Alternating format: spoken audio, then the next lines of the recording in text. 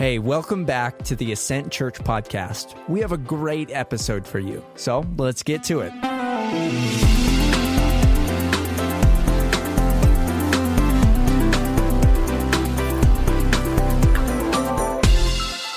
Well, so I tell Zach the scripture, and then he picks a scripture reader. I forgot to tell him to tell the scripture reader they didn't have to read all the names this week, but it was too late, so I just let her go. She did a great job, didn't she?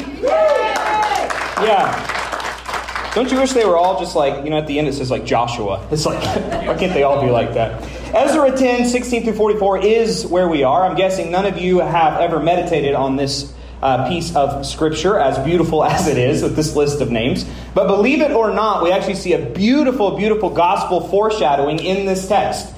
As we come to the end of Ezra, we see this theology or this doctrine that we would call justification, which is a big church word. That means, how are we justified before God? How are we made right before God? As we stand before God, what makes us not enemies of God, but children of God? How could we possibly be justified before God? And the truth is the only way we're justified before God is through a representation of Jesus Christ on our behalf. And that's exactly what we see here, is the people are atoning for their sins. They're doing it not themselves, but they're doing it through representation. And so we're going to see something beautiful about the gospel in this text if you'll stick with me. Now, as you're turning in the Bibles there, if you have your Bible or you're getting your phone fired up, I just have a couple quick things. Number one, I was supposed to say this morning that if you're going to Kids Camp as a sponsor, there's a meeting on Tuesday night in Woodward at Lincoln Avenue. At what time? 6:30. That was an announcement from my wife, so I had to make sure I got that in at the beginning. Because what she tells me to announce, I do it.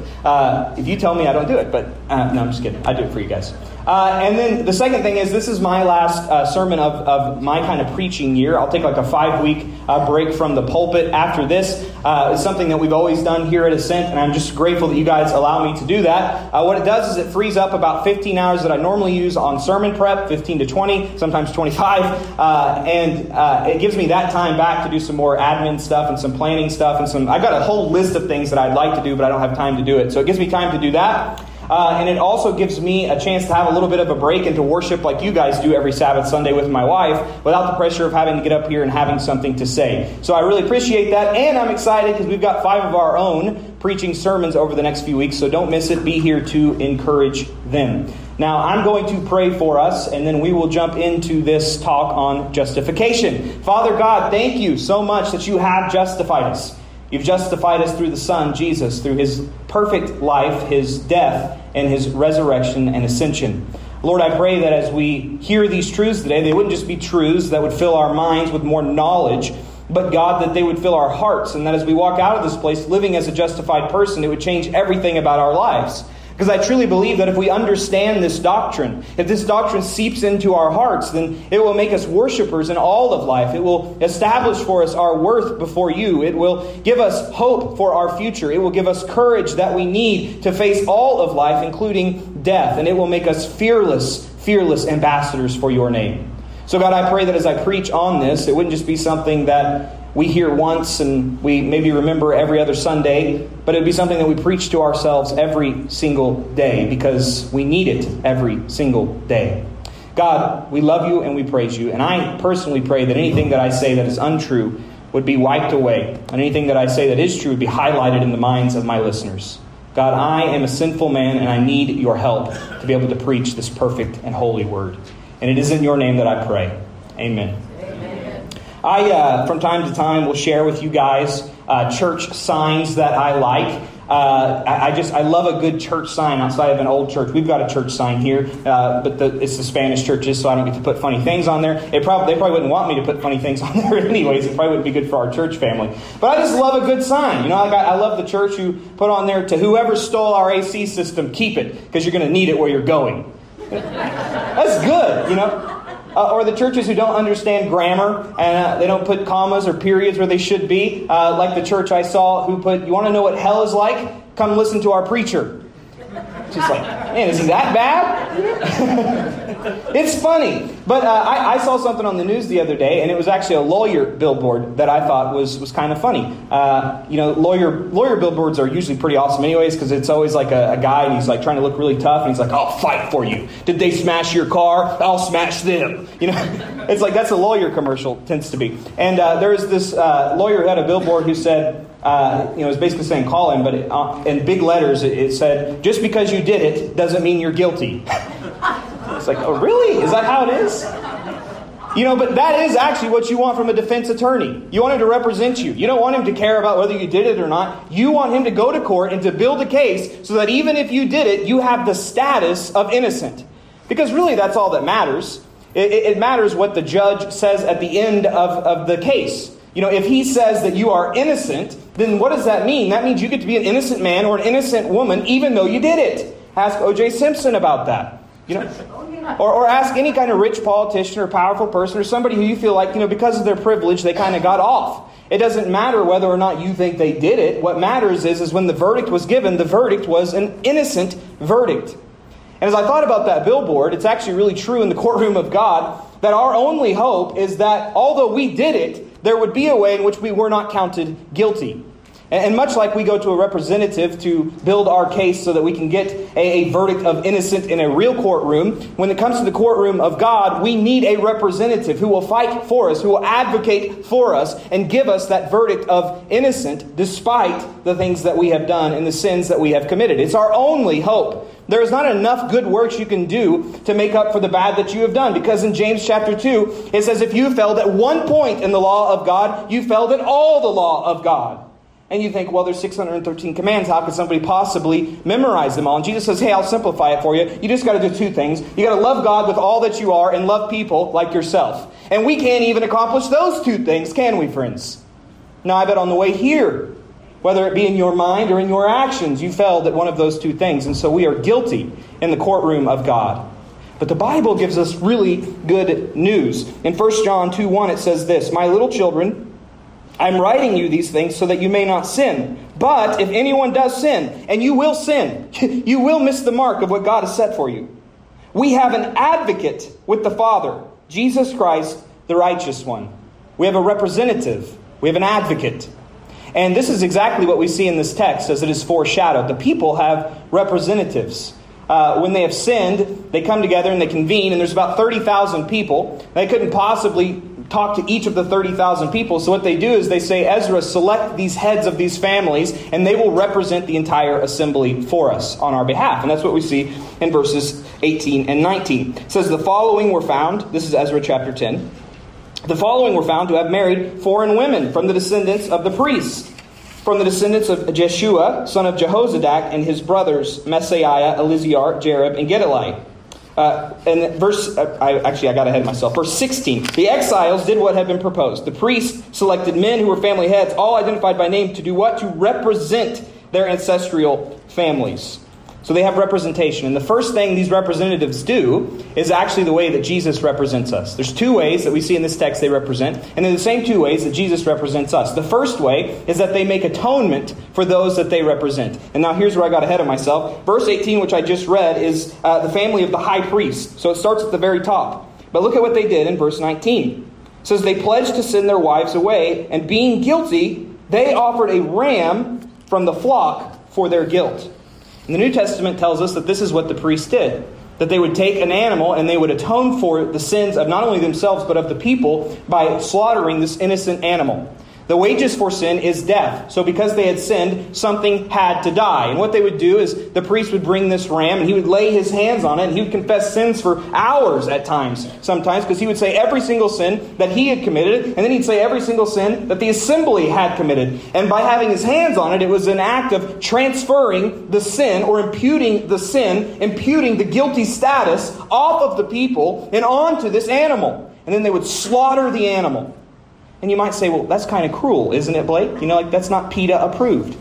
And the truth is that it is supposed to be cruel. There are some pastors who will try to lighten this, who will try to take away from this. And I think that's pretty sad because what God wants us to do is to be disturbed. This is supposed to be disturbing to us. Yes, of course it is cruel. But what should disturb us is not the fact that an animal died, but what should disturb us is the fact that we have sinned against a holy and just God. So severely that something had to die. Now, some of you might say, well, isn't God merciful and graceful? And I would say, yes, He absolutely is. And you'd say, well, then why can't God just overlook the offenses? You know, I'm a pretty good person, and I understand why He might not overlook the sins of a pedophile or overlook the sins of Hitler or Stalin. But why can't He overlook the sins of a pretty decent person? And I understand that, and I used to think the same thing. You know, why can't He just overlook it? But really, if that's your take, then there's three things you don't really understand about the Bible. There's three things you don't understand about God. I'm going to give you those three things, and it's going to seem pretty intense here for a minute, but to get to the good news, I have to first go through the bad news, because the bad news is real, and I'm a bad pastor if I don't tell you the bad news. And my goal over the next few minutes is to get you off of yourself and get a bigger view of who God is. And this is my last sermon for a while, and so I'm going to try to make as many people mad as possible before I take my summer break. I'm leaving it all on the line today. So if you guys come back next week, you really love Jesus. The first thing people don't understand when they say, why can't God just overlook sin? Why does there need to be atonement at all? Is number one, you don't understand the justice of God.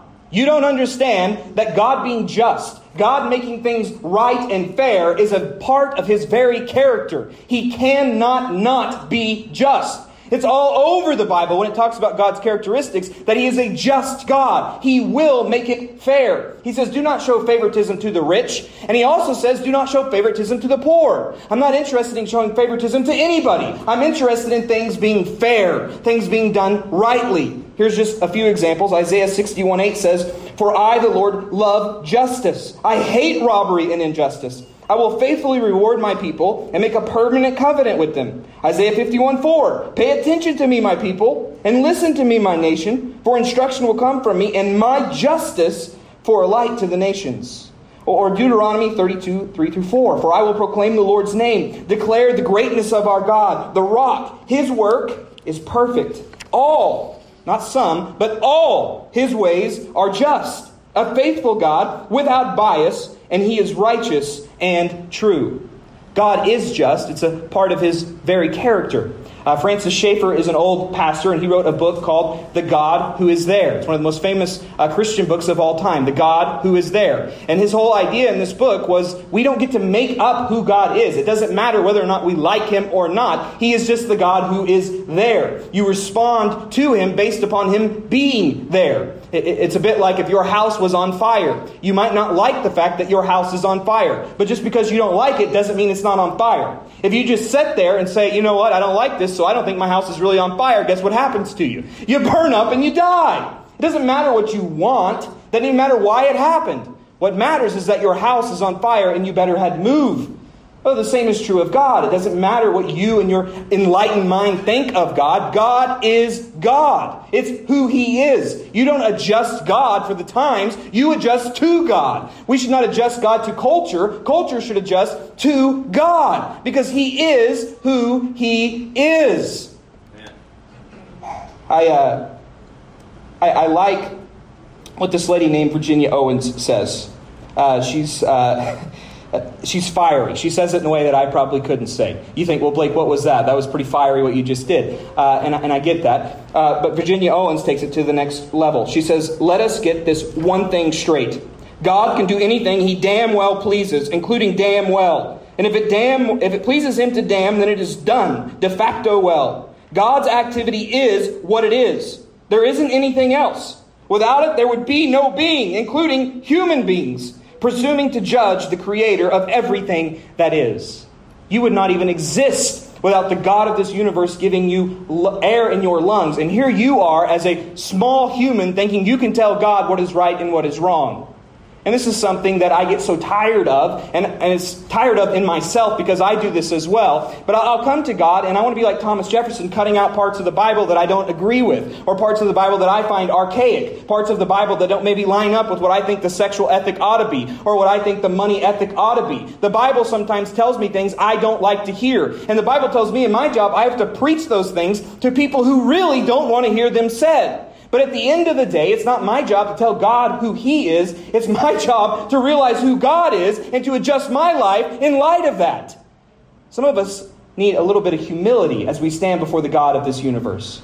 There's a great example in the book of Job. Job, for the entire book, whines and cries to his friends about how unjust God is to him, and how if he gets to speak to God, he's going to say this and he's going to say this. Well, at the end of the book, he is in the throne room of God, and guess what Job says? Nothing. He opens his mouth like a fool, and he says, I've said too much by saying anything at all. This is what happens when we are confronted with who God is. In the throne room of God, you need to be sure, friends, that the only thing you will be trying to do is keep your face from melting off of its skull. God is holy, holy, holy. He is just. So when you understand that, you begin to understand why it is ridiculous to think that God would let people off the hook. Now, number one was you don't understand the justice of God. Number two would be you don't understand the sinfulness of man. You don't understand the sinfulness of yourself. Now again, you might think I'm a pretty decent person, and by that you mean the outcomes of your life haven't been as bad as other people. You haven't murdered anybody, hopefully. You haven't done some of these terrible, evil things. You didn't live your life in drugs, and you weren't, a terrible weight on your family. Whatever it is that you think makes you a pretty decent person. But Charles Spurgeon has a great illustration on this. He's my favorite preacher, Charles Spurgeon, 1800s. And his illustration is that of an acorn. He says, in every acorn is an ocean of wood. In every acorn is an ocean of wood. And what he means by that is an acorn is a seed. And when that acorn seed grows up, what does it grow up into? It grows up into an oak tree. And on that oak tree is hundreds of different acorns. And in each of those acorns is hundreds of more acorn trees, with more acorns on those acorn trees. So in that one acorn, although it looks small, it has the potential to be an ocean of wood. And he says this is how our hearts are as humans. And just because your acorn fell on dry ground and didn't sprout open, just because you didn't have the conditions to become Hitler, doesn't mean that you wouldn't have if you weren't in the same position he was in. That anger in your heart might lead you to murder if you had a different opportunity to do it. The greedy people that you look down upon might be you if you had as much money and power as they had. You might look at Hugh Hefner and say, what a lustful, disgusting man he is. But if you were more desirable and rich yourself, you might be in the exact same situation as he was. The point is not the outcome. The point is what is inside of us. And when God judges us, He judges us not based upon the outside of the bowl, which we try to clean up and show everybody, but He judges us based upon what's inside of us. Now, this is something that is very hard to tell people. In fact, John Owen, another old dead preacher, tells us that people cannot be told they are sinners. They must be shown it. In other words, I can tell you are a sinner all I want, but if you are hardened towards it, if you arrogantly believe you're not that bad, there is nothing I can do to help you. In fact, the Bible would say, beware if this is you, because you are the furthest away from the kingdom. The person who thinks I'm a pretty decent person overall, that I deserve to stand before God and have an innocent verdict, is the kind of person that Jesus says is hardened and cannot hear the message of the gospel. This is why Jesus, when He's talking to the Pharisees, He says, look guys, I didn't come for the well, I came for the sick. In other words, I didn't come for those who already think they've got it all figured out. I came for those who know they need my help. There's an example of this in the Gospel of Luke. Chapter 18, verses 10 through 14. It says, 2 men went up to the temple to pray. One a Pharisee and the other a tax collector. The Pharisee was standing and praying like this about himself. God, I thank you that I am not like other people, greedy, unrighteous, adulterers, or even like this tax collector. I fast twice a week. I give a tenth of everything I get. I'm in church every single week. I even take notes when the preacher preaches. But the tax collector, standing far off, would not even raise his eyes to heaven, but kept striking his chest, saying, God, have mercy on me, a sinner. Verse 14, Jesus says, I tell you, this one went down to his house justified rather than the other. Because everyone who exalts himself will be humbled, but the one who humbles himself will be exalted. You ought to be very careful if you're the type of person who doesn't understand the sin that you are capable of in different situations. If you're the kind of person who thinks you are better than other people, that you don't need as much grace maybe as the next guy or the next girl, you are in a very, very dangerous position. And there's nothing I can do to convince you of that. My prayer for you is that God would show you that in your life. Number 3. So number 1 was you don't understand the justice of God. You don't understand the sinfulness of man. And number 3, you don't understand that God's goodness is tied to his justice. In other words, God is not just. If God is not just, rather, then God is not good. The two go together. And I think we would all understand this if you and I were in a court and somebody had stolen money from you. I found out a while back that somebody stole my identity. They're using my Social Security and they're getting a whole bunch of fraudulent things. And that's quite a feeling. You feel really violated when somebody does that to you. And what they did was, they destroyed my credit score because they opened like 18 different credit cards and obviously didn't pay for any of them. And it's in my name. And in fact, I'm still trying to figure out how do I get those things off because it's on the account. It says that they did this thing. And as I look at it, I think that's not just. That's not right. I want somebody to fix it. I don't want it to stay there. I don't want a judge to be merciful and let that stay on my credit score. It's okay. Well, let's just forgive this guy who did this thing to Blake and let him off the hook. No, that's not good. That's a bad judge. And the same is true for you. If you were in court and somebody stole $10,000 from you and the judge got up and said, you know what, I'm feeling good today. I'm feeling merciful. I'm feeling graceful today. I'm going to let this guy off the hook. You would say, wait a minute. I need my $10,000. You are not a good judge. You are a corrupt judge. And yet we stand before God and we want him to let people off the hook. Well, if he did that, and he could do that, he would be merciful and he'd be graceful, but he would not be just. And he would not be good. He'd be corrupt. And we do not want a corrupt God. We want a just God. Now, if you rightly understand what I am saying, if you're following along with me, what your new question should be is not why can't God just overlook this? The new question would be, how could a ram possibly be enough of a sacrifice? How could an animal possibly make up for all the sin of humanity and of the assembly? And the truth of the matter is that it is not enough. Hebrews 10:4 says this, for it is impossible for the blood of bulls and goats to take away sins.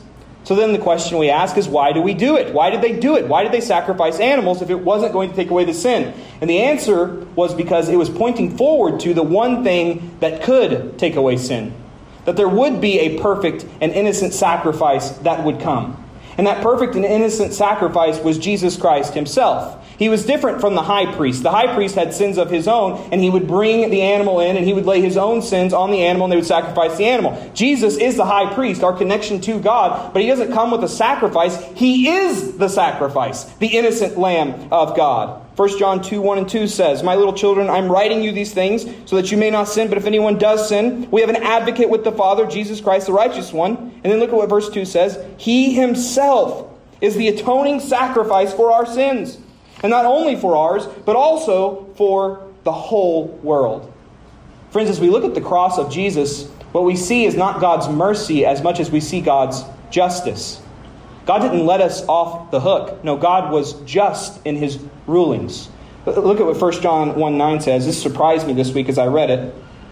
1 John 1:9 says, if we confess our sins, he is faithful and righteous to forgive us our sins and to cleanse us from all unrighteousness. Do you see what it says he is? He is faithful and he is righteous. I would expect it to say he is merciful and he is gracious. It says he is faithful and he is righteous. He's just doing what a judge is supposed to do because the penalty has been paid. Justice has been made. Atonement is made in full. So God is not letting us off the hook. God is saying Jesus has paid the penalty you were supposed to pay. And this is where Jesus is better than any representative you might hire as a lawyer. Because your lawyer will fight for you for the whole case. But at the end of the day, if the judge says you are guilty, there's not one lawyer who will say, you know what, I'll go to prison for him. No, that's the end of our relationship. I tried the best I could, but you're going to prison for life, not me. And Jesus stands up, and you might think he's a terrible representative because he stands before the judge and he says, my client is completely guilty. We're not even going to try to build a case against this. He did it. He did it more than what you probably think he did. He is evil. And yet, I want to impute my status of innocence to him, and I will take his status of guilt.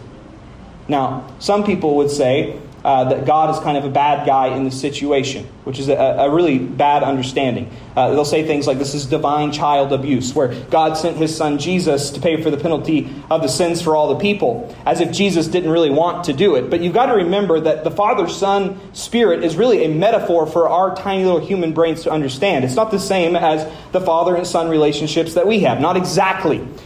Because the Son and the Father are one. They are both God. They're three distinct beings, Father, Son, and Holy Spirit, but they are one. There is only one God. There are not three gods. There is one God. Jesus is God in the flesh. So on the cross, we do not see God pouring his wrath out on his poor little son. We really see God pouring his wrath out on God so that the people he loves might have a way out of that wrath. It's an act of great love, friends.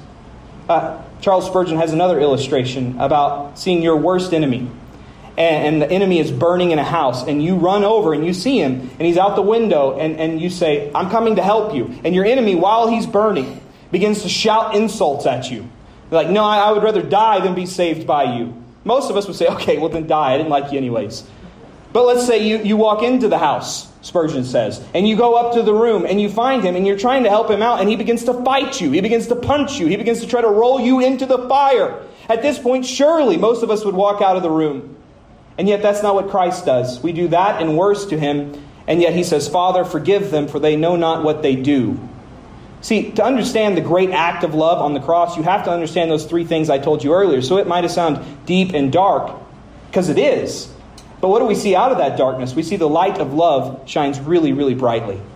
So just as the representatives make atonement, Jesus, as our representative, makes atonement for us. Now, the second thing that Jesus does for us is that Jesus, as our representative, covers our shame. He covers our shame.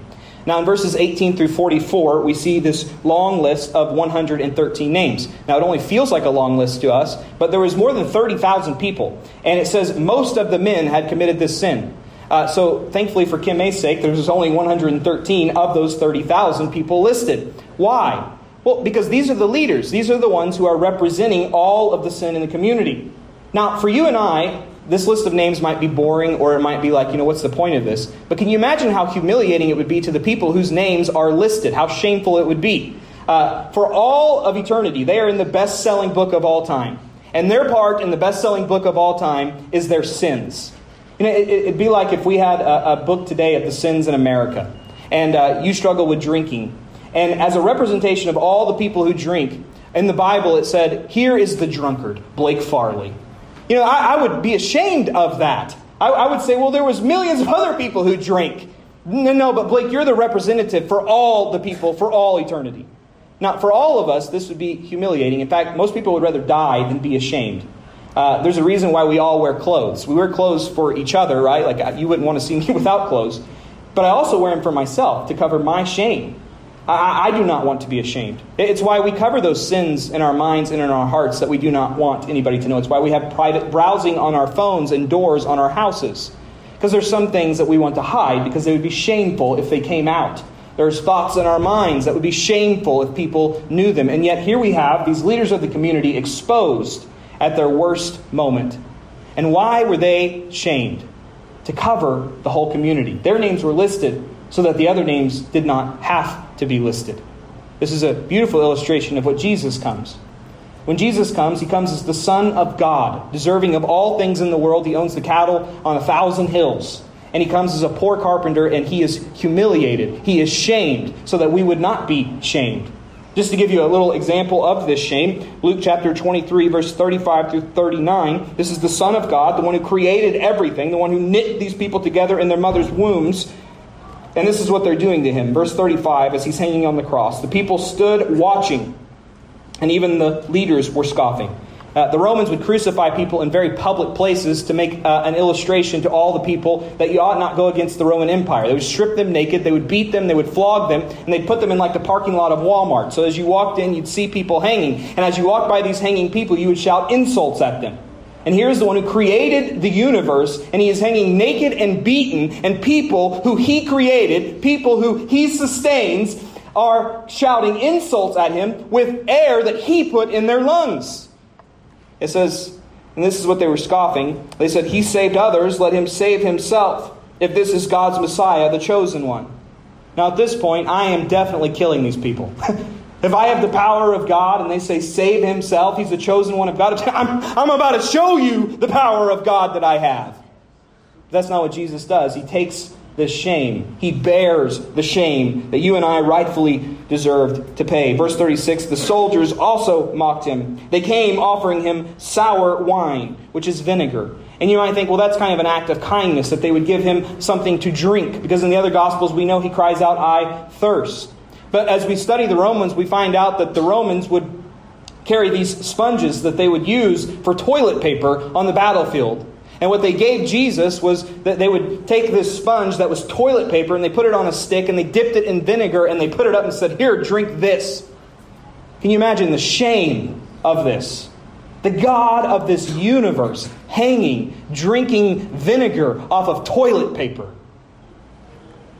Verse 37, and said, "If you are the King of the Jews, save yourself." And they continue to mock him by nailing this on top of the cross. An inscription was above him, "This is the King of Jews." Verse 39, then one of the criminals hanging there, one of the criminals, one of the lowlifes, there began to yell insults at him. "Aren't you the Messiah? Save yourself." Friends, this is shame we cannot even imagine.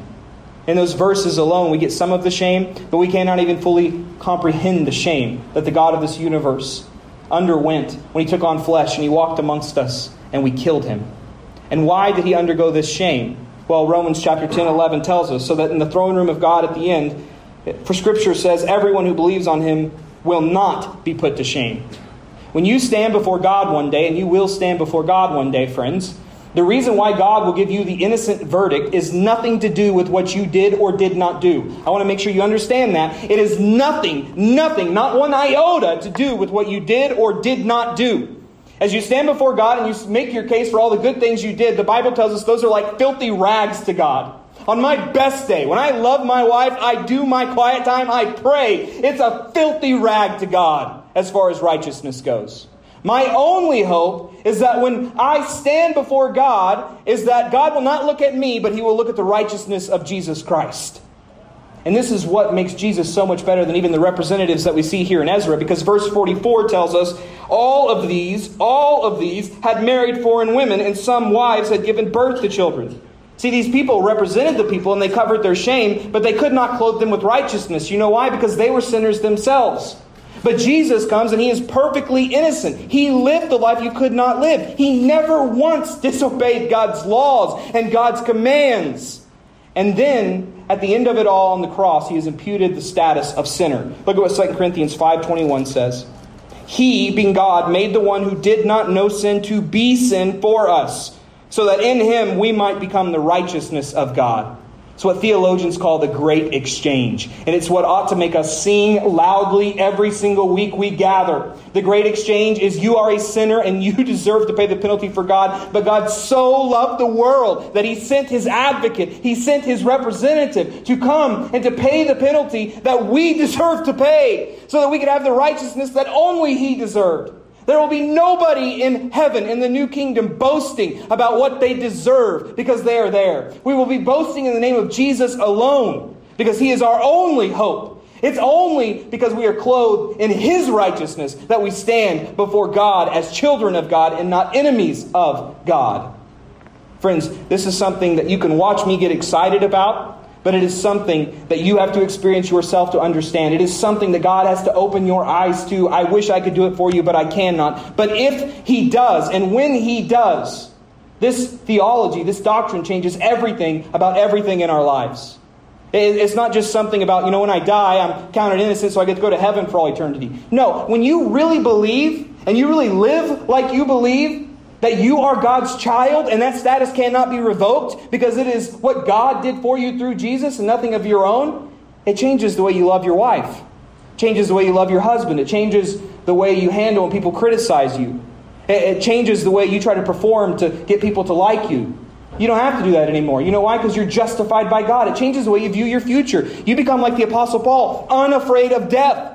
Apostle Paul says, kill me. You kill me, it's better for me. I'll be with God. And if you don't kill me, I'm going to live my life for God anyways. Because the power of this universe, the spirit of this universe is for me. And he's not for me because of me. He's for me because of what Jesus did for me. Which means it cannot be taken away. Josh, if you want to go ahead and come up. I'm giving you guys all I got before I take this break. I'm not going to need my throat next week anyways. But this is really good news. This is really, really good news. And I just want to give us a few points of application with the remaining time that I have really quickly. Number one, some of you need to be baptized. How do we respond to this? How do I make Jesus my representative? You don't make Jesus anything. He already did it for you. What you do is you believe it, and you begin to live like you believe it. And the way we show the world that we believe it and we're excited about it is through baptism. That's what baptism is. When we go under the water, we say, I'm no longer representing myself before God. That me is dead with Christ. And I rise up and I'm in Christ. You see, when I do my taxes every year, Josh does taxes for people. I use TurboTax because I'm cheap. And I am. But at the end of the TurboTax deal, it always asks me, do you want audit protection? And I pay a little extra for that because that scares me. You know, like I try to overpay taxes. I don't want to mess with the IRS, which is probably why I need to hire Josh. But I click on their audit protection because they promise they will represent me. But what they're very clear about is if these people come to you and they begin to audit you, you have to send the information to us directly. You cannot speak for yourself. We are Blake Farley if this happens. So if the IRS were to audit me, what I'm supposed to do is point them to TurboTax to protect me. They talk on my behalf. The same is true for us when we're baptized in Christ. It is no longer I that live, but Christ in me. It is no longer I that stand before God, but Christ in me. He is my representative. So when the accusers of this world, when the accuser himself, Satan, comes and begins to accuse you, how could you be loved by God? How could you be a child of God? You know what you do? You point him to your representative. You say, you do not speak to me, you speak to my representative. Because it is no longer I that live, but it is Christ that lives in me. And if you believe that for the first time, then you need to be baptized. You need to be baptized quickly. You put it on your Connect card and I'll baptize you next week. Because you need to show the world that you no longer live for yourself, but Christ lives in you. The second thing is, for those of us that are prideful or arrogant, when we hear this doctrine, it should shatter that pride. If you want to know how evil you are, what the acorn could turn into possibly, all you have to do is look at the cross of Jesus. That is what sin in its most ugly form looks like. Killing the God of this universe, stripping him bare and beating him naked. If you want to know how much you need Jesus, you look to the cross, and that shatters our pride. But on the other side of that, it also, this is the third thing, it builds our sense of worth. The world will sometimes tell us we are worthless. We are unlovable. And if you ever want to know what you are worth, you need to look no further than the cross. Because ultimately what something is worth is what somebody is willing to pay for that thing. I read last week that somebody bought a book that George Washington had from his personal library. It had his writing in it. And they sold this book for $9 million. Now, if anybody else owned that book, it probably would be in a trash can. But because George Washington owned it, it was worth $9 million. You know how I know it was worth $9 million? Somebody paid $9 million for it. You want to know what you are worth? You are worth the blood of the Son of God himself. Amen. Paul tells us you were bought at a price. And so in the world, when the accusers try to tell you you're not worth something, you point them to the cross. Because it is in the cross that you were bought at a high price. And that alone is where your worth ought to be rooted. And the fourth and final thing is this ought to lead us to be people of worship. Worship is not just singing, but it is part of singing. And if you stand up after hearing what I've just preached and you kind of sing like this with your hands in your pocket, I don't think you understand. Like when I see a football game and something exciting happens, nobody has to tell me to throw my hands in the air and yell. It's a reaction to what I've just seen. And I'm an Oklahoma State fan, so usually it's a bad reaction. But in those moments where it goes right, it's worship, man. That's awesome. When you hear what Jesus Christ has done for you, when you think of what Jesus Christ has done for you, we shouldn't have to encourage you to be excited about it. It should just come out of you if you really understand it. And it's not just singing, it's all of life. What if every day we reminded ourselves of what He has done for us? Would we not be people who spent our money a little bit different? Would we not be people who treated outcasts a little bit different? In all things, you wouldn't have to be told to do something. You would just do it. You know, Jesus, have all my money. I don't even want it compared to what you have given me. I want to be like that, friends. I want this doctrine that's right here to seep so far down here that person that I'm up here on this stage is the person you see all the time. It's so much easier for me to talk about it with a microphone, but I got to take this off and walk amongst you. And the world accuses, and the world tells me I'm not these things, and I need to be reminded often so that I can be this type of worshiper in all of life. Let me pray for us, and we're going to stand and we're going to sing, and you better sing. Father, thank you so much for the way that you have loved us. God, the great question is, how can the just God also be the justifier of the sinners? You loved us, and yet we sinned against you. And yet, Lord, what you do is you make a way. Your justice is fully carried out on the cross of Jesus. But God, your mercy and your love is also seen there as you call your children home. Lord, I'm grateful that I am no longer in myself. I no longer represent myself before you. I no longer have to worry about what I do and don't do right before you because you have done it for me in Christ Jesus. Lord Jesus, I love you and I thank you for what you've done. And friends, if you would take about 20 seconds and just say, Holy Spirit, what are you saying to me through this message?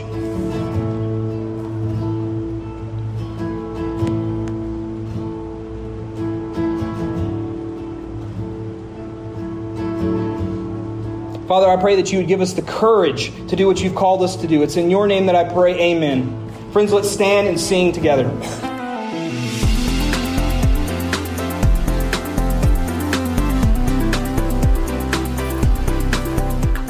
Thanks for tuning in to the Ascent Church podcast. You can check in with us on social media at My Ascent Church. New episodes each week. Thanks.